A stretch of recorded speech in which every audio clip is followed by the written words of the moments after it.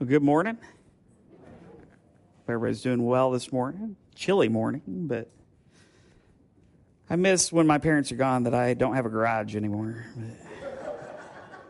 I guess I could go stay over there, but anyway.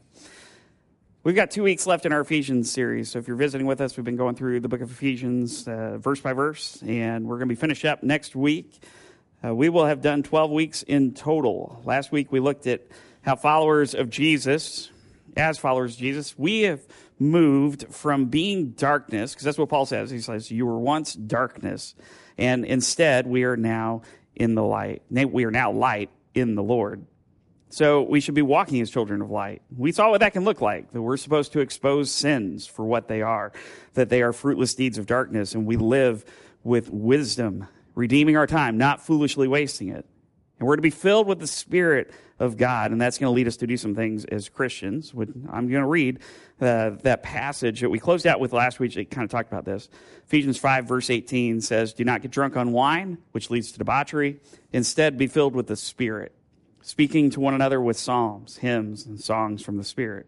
Sing and make music from your heart to the Lord, always giving thanks to God the Father for everything in the name of our Lord Jesus Christ. One more part to this, though, in verse 21. It's a verse that's kind of a hinge between all the stuff that came before and then the next part of Paul's letter that we're going to look at today. Verse 21 says, submit to one another out of reverence for Christ. This is a verse that we've got to keep kind of at the forefront of what we're going to talk about, forefront of our thoughts today. I'm going to move this out of my way, otherwise I'm going to trip on it. And you guys would think that would be hilarious. Anyway, this is our anchor verse, really. Verse 21, and it needs to be that anchor verse to kind of keep us where we need to be.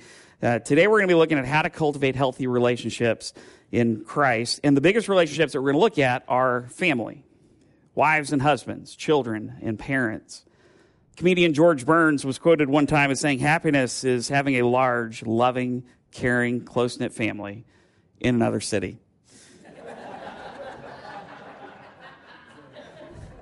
Now, I think that might be taking a little bit too cynical of a look at it, but I thought it was funny. So we're going to talk about family, and we're going to start with the marriage, the relationship between a husband and wife. Paul starts verse 22, and he's referring to wives here, where he says, wives, submit yourselves to your own husbands as you do to the Lord. For the husband is the head of the wife, as Christ is the head of the church, his body, of which he is the Savior. Now, as the church submits to Christ, so also wives should submit to their husbands in everything. First thing we need to do is kind of define what this word submit means. Because I know that some of you ladies, when you hear this verse, you're like, wait a second.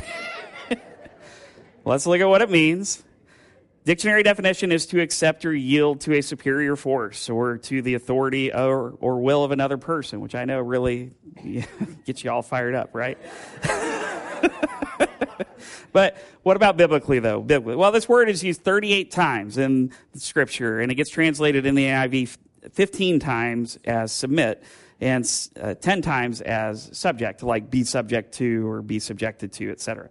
Other times it's translated as put under, submission, obedient, and things like that. But the lexicon, the Greek-English dictionary that I use, has two meanings. The main one is to cause to be in a submissive relationship, translating as to subject, to subject, or to subordinate. But it's important to understand that there's really two ways that you can go with this in the grammar. And I know you guys are really excited that you're hearing grammar this morning, right? But there's an active way, like you are submitting someone, or there is a passive way where you are subjecting or submitting yourself.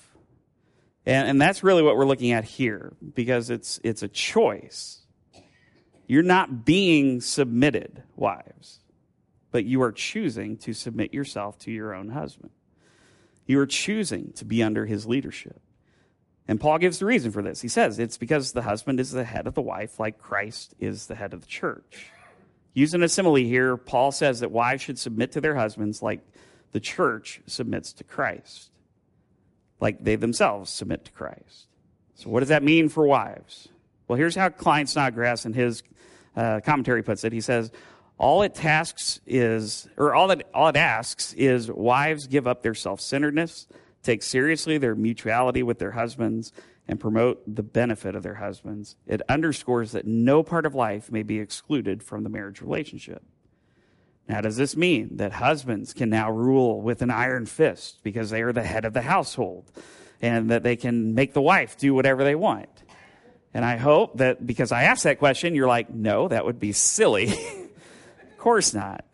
Because husbands have an incredibly important thing that they need to do as well. And that's what Paul writes about next. Also, we cannot forget our anchor verse, verse 21, right? We submit to one another out of our reverence for Christ. So let's talk about the husband's role, and then we'll kind of bring everything together.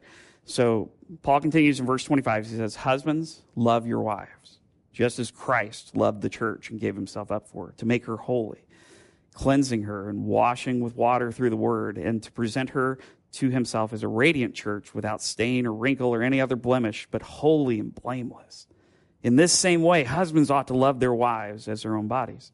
He who loves his wife loves himself. After all, no one ever hated their own body, but they feed and care for their body, just as Christ does the church. For we are members of his body. For this reason, a man will leave his father and mother and be united to his wife, and the two will become one flesh. This is a profound mystery, but I'm talking about Christ and the church. However, each one of you also must love his wife as he loves himself, and the wife must respect her husband. So husbands, love your wives. That's the command here, right? Love your wives. But of course, Paul tells his readers how husbands are supposed to love their wives. They're supposed to love their wives just like Christ loved the church, his bride.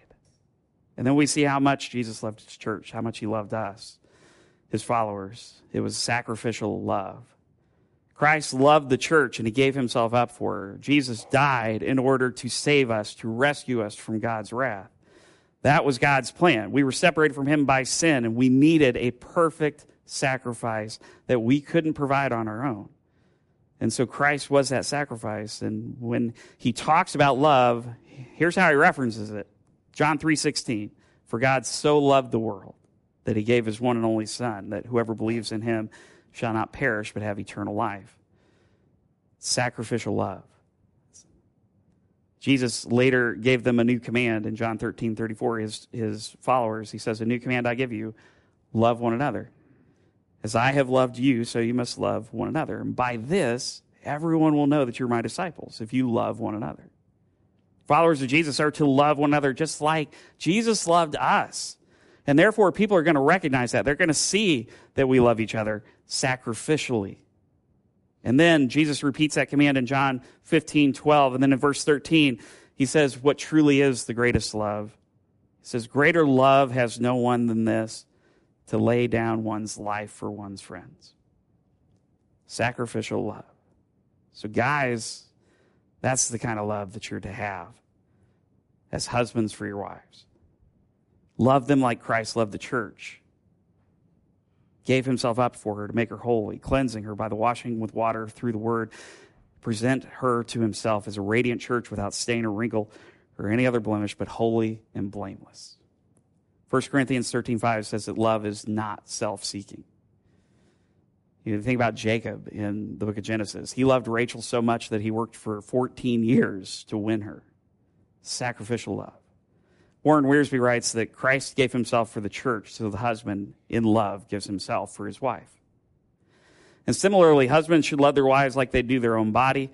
Like you feed, you take care of your own body, like Christ does for the church. And why is the body brought up? Well, it's because at one time, husbands and wives were separate, but now they are one body, right? The two have become one. Paul quotes Genesis 2:24 here. That's why a man leaves his father and mother and is united to his wife, and they become one flesh. Paul concludes this section in verse 33 in Ephesians 5, where he says, however, each one of you must also love his wife as he loves himself, and the wife must respect her husband. So again, we go back to verse 21, just kind of remind ourselves, we are submitting to one another out of reverence for Christ. We're doing these things because Christ is the one who is our Lord. Right? And that word Lord, that really does mean something. If we're going to say that Christ is the Lord of our lives, that means he is the Lord over our marriages as well. So the Lord of the marriage is not the husband, but Jesus.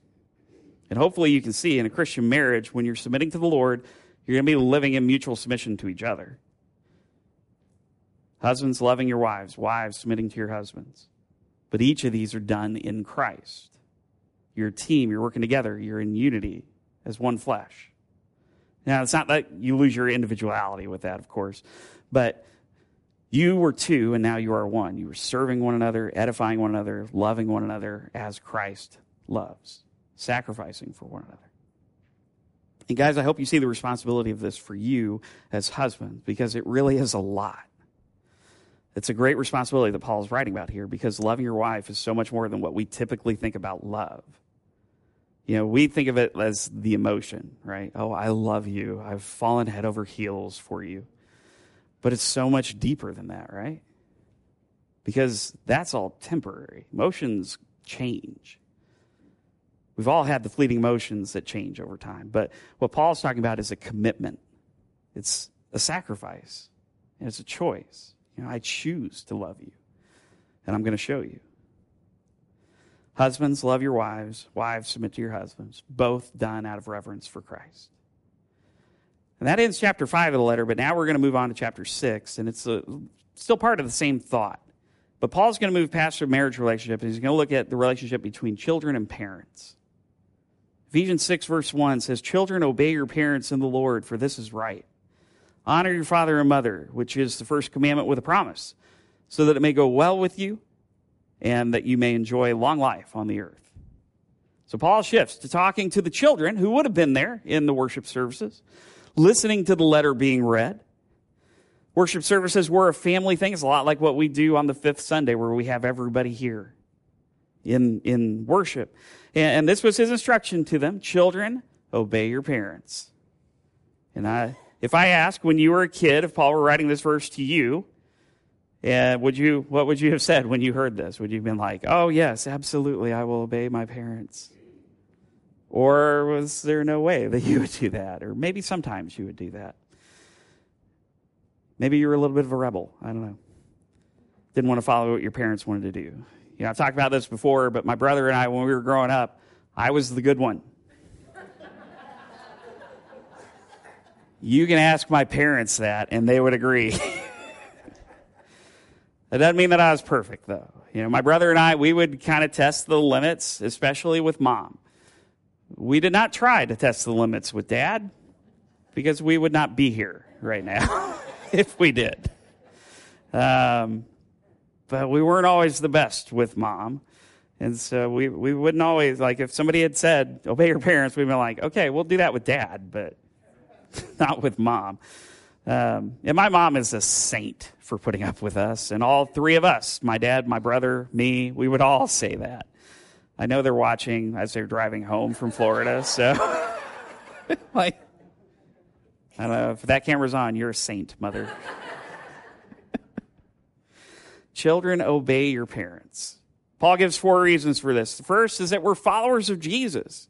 Paul says to obey your parents in the Lord. And that means that because you are in the Lord, you should obey your parents. In the book of Colossians, Paul includes a similar command. He says in Colossians 3:20, "Children, obey your parents in everything, for this pleases the Lord." It pleases the Lord when children obey their parents. Now, I'm not trying to scare you into obeying your parents, like all of the kids that I see here, all the teenagers. You know, I'm not trying to, like, scare you into it, like God's watching you all the time, so you should behave, obey your parents. I know we're getting to that time of year where we use that thing a lot. You know, it's like Santa's always watching. But you really think about that, that's terrifying. But, you know, you better be good. No, I'm not trying to threaten you. Although God does already know, you know, he knows you, and he's always with you. But as followers of Christ, we should choose to obey our parents because it pleases the Lord. Not because you're scared of it, but because you want to do it. Now, the second reason Paul gives is that obedience is right. It is the right thing. That means that it's proper. It's what's proper for a Christian child to do. For kids here, you should know your parents they're trying to do the best they can to raise you. They really are. There's not a how-to manual on how to raise kids, at least from what I've asked of people. I don't have kids, but at least from asking others that do, they're like, we're just trying to do our best. I've talked to parents who have multiple kids, and they said that they try and raise them as best they could, as equally as they could, but each kid kind of reacts differently to those rules or whatever. And again, I look at my brother's 3 kids, and they're very different from each other. And they're all growing into amazing young adults and young people, but when they were younger, their differences were really pronounced. And I'll just compare the 2 brothers, Peyton and Brady. Peyton, there's 2 years difference between the 2. Peyton's a sophomore in college, and Brady's a senior in high school. And when they were younger, they both played sports. And that was one of Peyton's loves. Like, he absolutely loved sports. He'd be locked in anytime he played. Even when he was super little, like, he would be locked in and try and be the best that he could. Brady, on the other hand, when he was little, not as locked in. I went to a T-ball game, which T-ball is dumb on its own, but I'm a baseball person, so throw it at him. But you hit the ball and then you get a run around all the bases and never get out or something. It's doesn't make any sense. But Brady would hit the ball, and then he'd run his run down to the base, and then he'd be far more interested in what was underneath the base than what was going on in the field. Like, he would get down, he'd pull it up, be like, yeah. I'm like, what is he doing? He'd go to second base, he'd do the same thing. He went to third, he'd do the same thing. He ran home, he did the same thing at home. And I'm like, what is wrong with your son? Anyway, all I'm trying to say is, kids are different. Kids are very different. And I know you parents are trying the best that you can. And you kids can help them by listening and obeying. It pleases God. It's the right thing to do. The third reason, maybe probably the most important one, it's a command from God to do this. Paul quotes from the 10 Commandments, citing the 5th one, where he says, honor your father and mother. So it's more than just obeying them, it's showing them respect and love, caring for them as long as you need, as long as they need. This is kind of what moves us from talking to the younger kids here, but talking to the older ones too. Because we're all children of somebody. And as our parents age, they're going to need us more and more and need more help with that. And I know some of you have had to do that, taking care of your folks as they age. I always joke that when my mom and dad get too old and they need somebody to help them, I'm going to ship them down to Florida to my brother's house. Because that seems like a better place to retire. But if I'm honest, and since they're not here, I'll be honest, although I know they're watching because Mom texted me. But I'd do whatever they needed. I absolutely would do whatever they needed. If I needed to move in with them again, I would do that. I just moved out, so why not move back in? Plus, God's already kind of trained me for this because we lived with both of my grandfathers as they were ailing in health in their last few years. We lived with them, and so I've seen what it takes. I've seen what you need to do, and I would do that. And so when that day comes, and unfortunately it always does, I hope to honor my father and mother as best I can. It's a command from God. It's His will that you would honor your father and mother. But there is a blessing attached to that. That's the first command with a promise, what Paul says. He says that's the fourth reason that we obey our parents, because obedience brings blessing. But what is the blessing? So it will go well with you and that you may enjoy long life on the earth. Warren Wiersbe, when he writes about this verse, he says, this doesn't mean that everyone who died young dishonored their parents. Paul's stating a principle. When children obey their parents in the Lord, they're going to escape a great deal of sin and danger and thus avoid the things that could threaten or shorten their lives. But life is not measured only by quantity of time. It's also measured by quality of experience. God enriches the life of the obedient child no matter how long he may live on the earth. Sin always robs us. Obedience always enriches us. So children, obey your parents. It will go well for you if you do. But then Paul moves to talk to the parents. Really, he's talking to the fathers.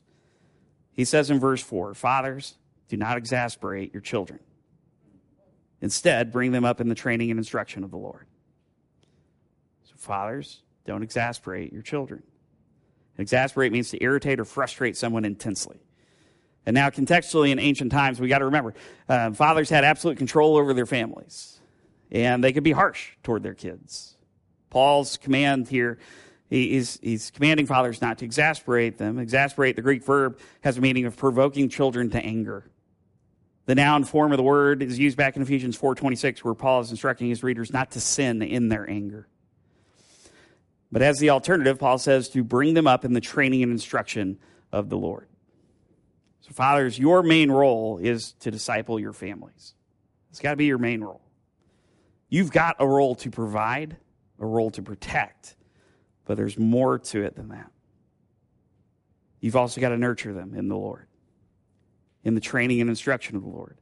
A lot of times in churches, you might hear something like, as a father goes, so goes his family. And I think that can be pretty true. If you make it a priority to focus on God and all the things surrounding that, like prayer, scripture, church, then it has an unbelievable witness for your family. And I know it was for me when I was coming back to my faith. It still is for me to see my dad's faith. And so, dads, I implore you, take your faith seriously. Make it a priority in your life. And bring your kids up in the training and instruction of the Lord. All right, we've got one more section to get through. This one's a little bit tricky because we're going to be talking about slaves and their masters. A couple things we need to think about when we first start talking about slavery in ancient times. First, slavery is not the same thing of what we think about slavery is in the United States or was in the United States. It was prevalent, yes, but it was not race-based. In the Greco-Roman world, the world in which Ephesus is in, there was a system in which slaves could own property, they could earn money, and they could buy their freedom. And that obviously wasn't the case, really, in the United States slavery. It wasn't race-based. It was really more like conquered people a lot of times. They would be put in slavery, or people who owed other people money. Now, our hope is that Paul would come in and tell the masters, free all the slaves and everybody will be free. That's not what we see here. And that doesn't mean that Paul is advocating for slavery. It doesn't mean that Paul thinks slavery is good. It just means that he's not really focused on the man-made institutions. He's focused on the gospel. Paul's focused on changing the hearts of people, because then that can change and have a profound impact on the institution. Christianity has never been great when we're in power, but we're really good as a grassroots movement, working from the inside out. And that starts in here, starts in people's hearts. So Paul's not really trying to change the institution, but what does he tell slaves here? Ephesians 6, verse 5, he says, slaves, obey your earthly masters with respect and fear and with sincerity of heart, just as you would obey Christ. Obey them not only to win their favor when their eye is on you, but as slaves of Christ, doing the will of God from your heart. Serve wholeheartedly as if you are serving the Lord, not people, because you know that the Lord will reward each one for whatever good they do, whether they are slave or free. So he's kind of telling them to change their focus a bit. Stop acting as if they're slaves or they're serving their earthly masters, but instead that they're serving Christ. Serving wholeheartedly, doing the will of God. Because he says that you know that you are going to have a reward someday, but that reward may not be here on earth, but in heaven, where it will be for eternity, where we will be with the Lord for eternity. And that reward, it's not going to look on your social status. It's not going to matter anymore. For them, whether they are slave or free, it will not matter anymore. But it is who they are as followers of Jesus and what they do stemming from that they'll receive their reward.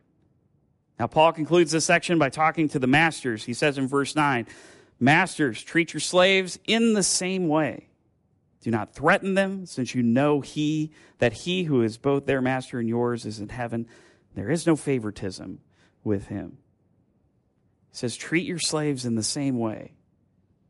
Well, it's the same way. It's with respect and fear, with sincerity of heart as to Christ, As Snodgrass writes, that alone should have abolished slavery for Christians.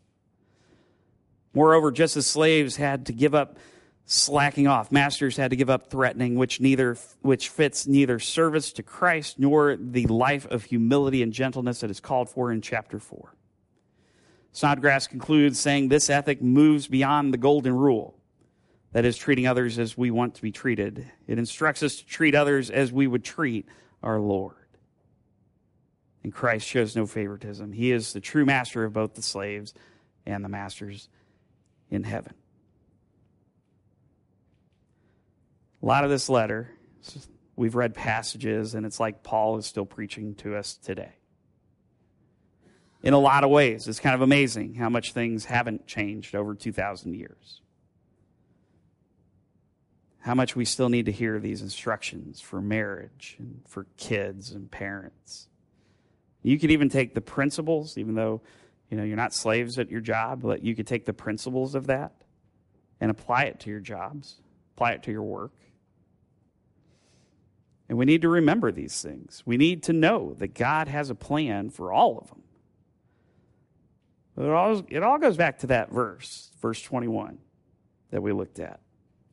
Submit to one another out of reverence for Christ. If we do that with everybody, if we make that our anchor for how we're going to treat others, then it's going to be okay.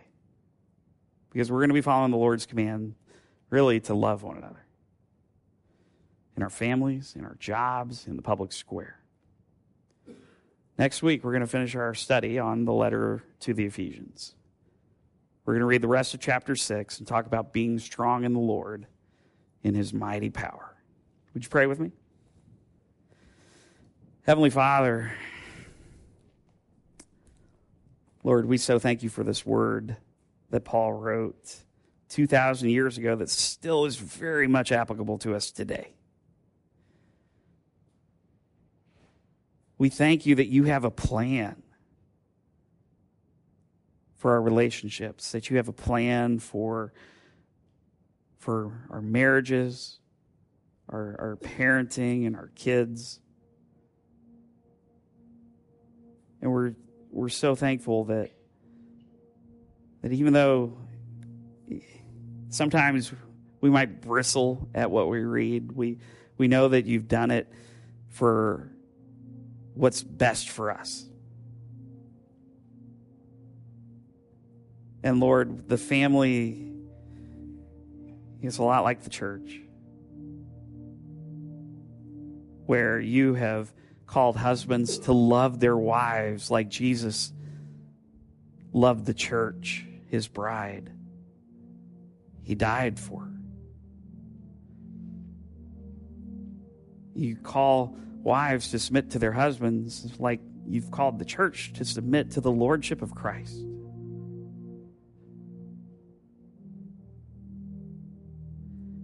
And so, Lord, we know that a lot of times it seems the nuclear family is under attack by the enemy.